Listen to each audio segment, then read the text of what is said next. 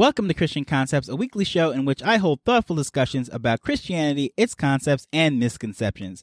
I'm your host, Taj, and today we're going to clear up a misconception. And what is the purpose of Jesus as far as what is he saving us from? You know, it seems like a very basic, simple question. However, it is not something that a lot of people get the right answer for.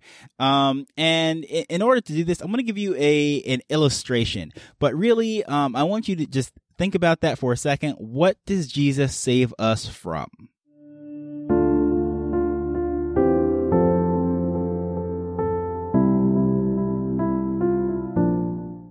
All right, before I give you the answer, for that, I want to give you this illustration that, like I was saying. Now, my auntie Paulette, she had a very strange allergic reaction.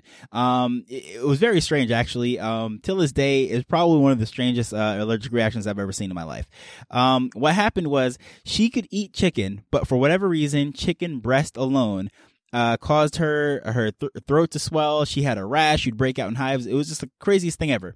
And if I didn't see it with my own eyes before me, I would say, no, that can't be right. How can someone only react to the chicken breast? But anyways, just bear with me with this. The analogy that I'm going to use, the example I'm going to use is, imagine if she goes to the doctor with this rash, and the doctor says to her, okay, just put some makeup on it and you'll be fine, right? That would be the worst doctor in the world. Like, no one would ever say, yeah, that was a great doctor, that was amazing, and recommend that doctor, right? Because, you know, a prescription for makeup does not solve the problem. Now, when you ask a lot of people, what are people being saved from? What is Jesus saving us from? A lot of people will say hell. Right? Jesus is saving us from hell. But you know what? That's really not the right answer. And it is very much like that doctor just prescribing the makeup to cover up the rash, right? It's not dealing with the real problem. And I'm going to tell you exactly why that is. First and foremost, Jesus is saving us, from our sin. It's really not hell. Hell is a byproduct, yes, but the main thing that Jesus is saving us from is sin. And we're going to really take a look at that right now. First, the big Christmas verse, the birth of Jesus, whatever you want to say, at December time, this one always comes up in the Christmas carols, the pageants at church, and all these different things. Matthew 1, verse 21. All the little children say this and read this and recite this.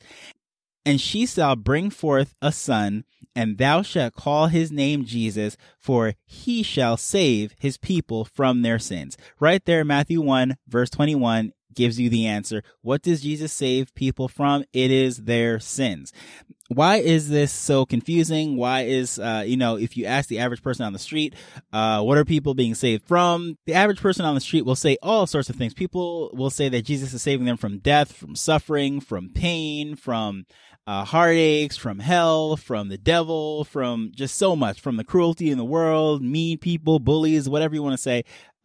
People will say all sorts of things, but again, those are all symptoms, and that's just like the doctor covering up the makeup. First and foremost, to understand why Jesus isn't just saving you from hell, you have to understand what hell is for, right? Hell is not designed for people, first and foremost. Hell is, according to the Bible itself, Matthew 21, verse 41, it is eternal fire prepared for the devil and his angels. So it was not designed for people to go there. So Jesus didn't just come to save people from hell. Hell is designed for the devil and his angels.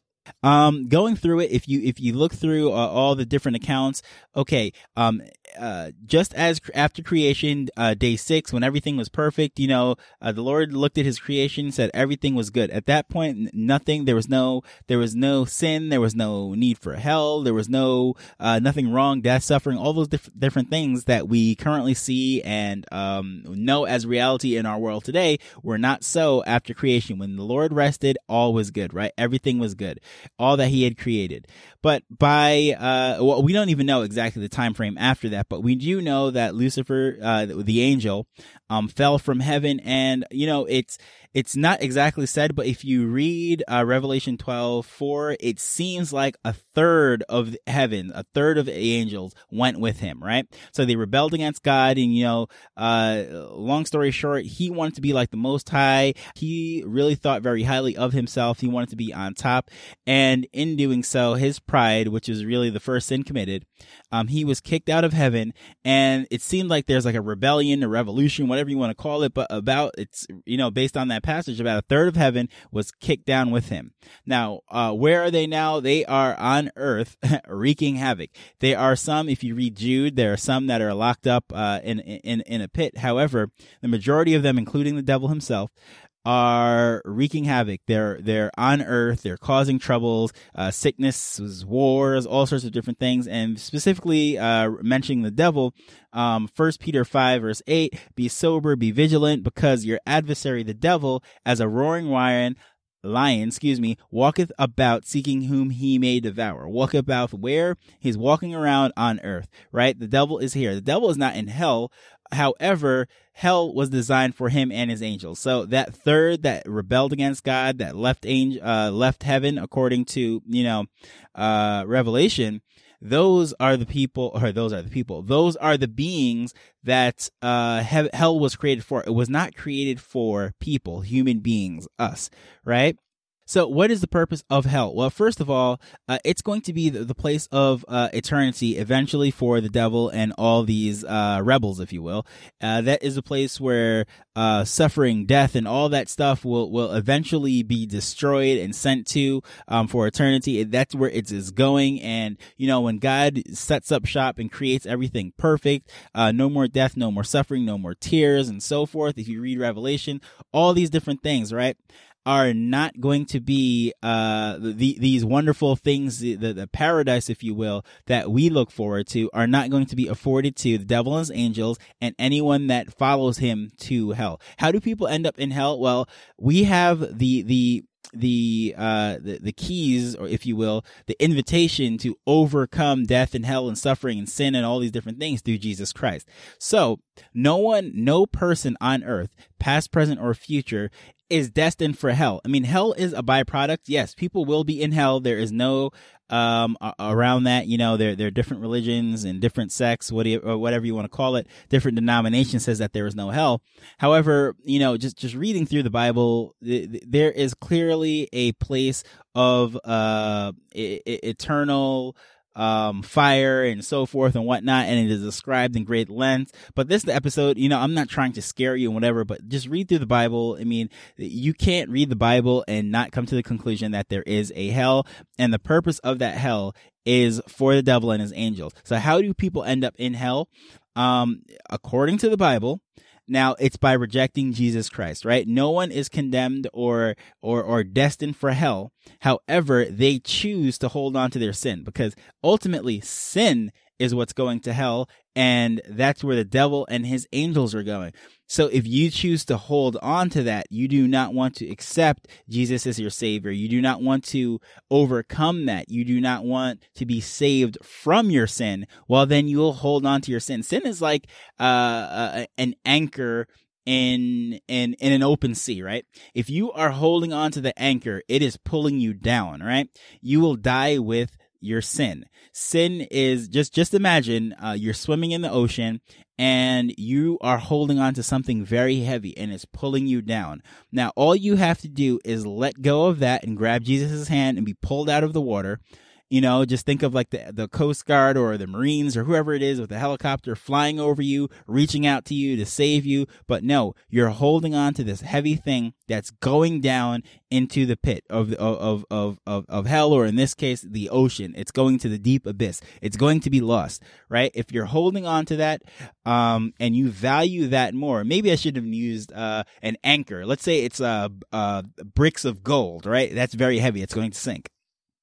You're holding on to this gold because you value that gold, but you're also drowning. So you have the option now. Are you going to take salvation, or are you going to hold on to it? And that's really what's happening here. So no one is condemned to hell. So when Jesus comes and he's that helicopter pilot, if you will, and he's reaching out, he's not saving you from hell itself. He is saving you from your sin, what's dragging you down into hell. And, as a result, you avoid hell.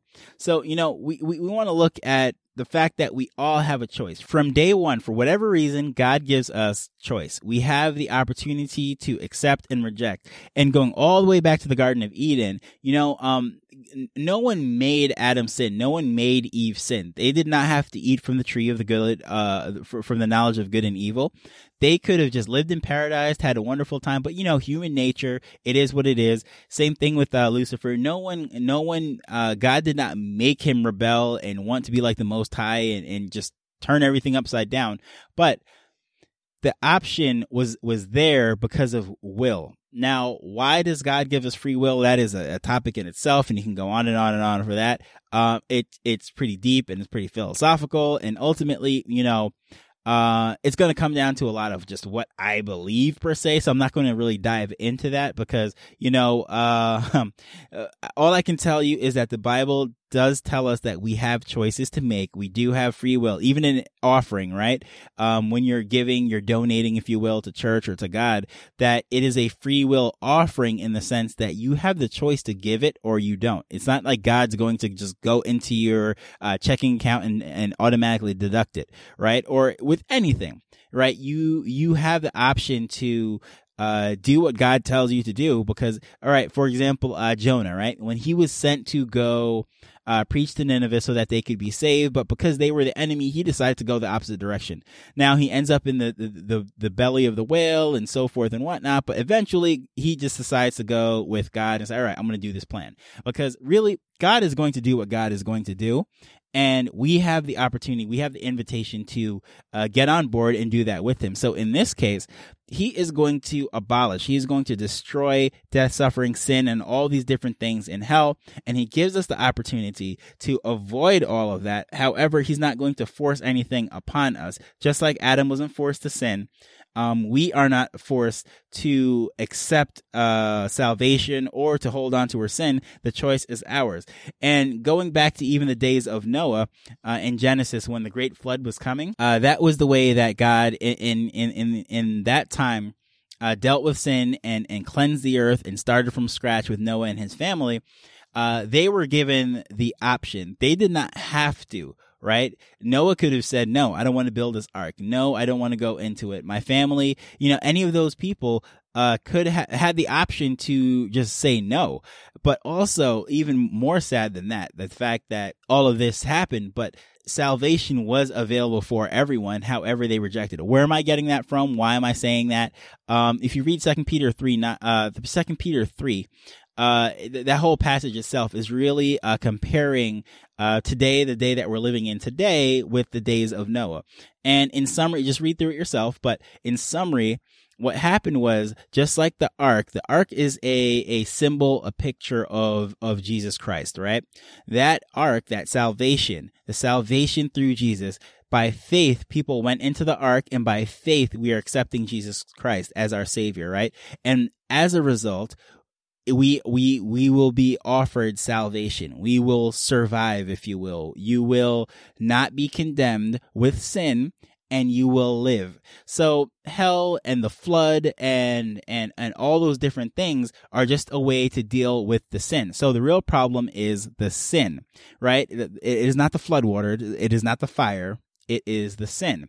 So using that same analogy that I mentioned, well, first and foremost, what I want to say is, if you read 2 Peter 3, if nothing else, read 9, the Lord is not willing that any should perish, but that all should come to repentance, right? The Lord does not want a single person, past, present, or future, to suffer, go to hell, to be plagued by sin for all of eternity. No, he wants every single person to come to him, to have paradise, eternal life, whatever the words that you want to use according to the Bible.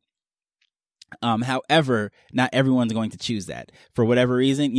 Reading through John 3, it says men love darkness much more than they love light.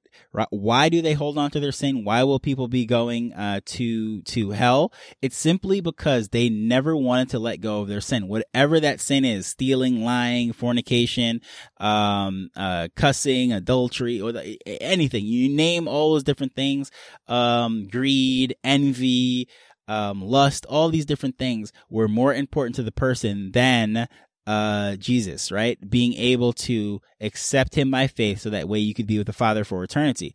So going back to my example again with the doctor and my aunt and everything, when she went to the doctor, and if they had said, he or she, that doctor would have said, just put some makeup on it and you'll be fine. Well, first of all, that would have been a terrible doctor. And I'm likening this doctor to a parallel with Jesus, right? So if Jesus came here to save us from hell, or from death, from suffering, and all these different things that other people would say, that would be like the doctor that is just dealing with the symptom, if you will, because the rash is like just an embarrassment, right? It is discomfort, and that's sort of like what hell is. It is a byproduct. It's not really the problem. It is a result of a problem, if that makes sense, right?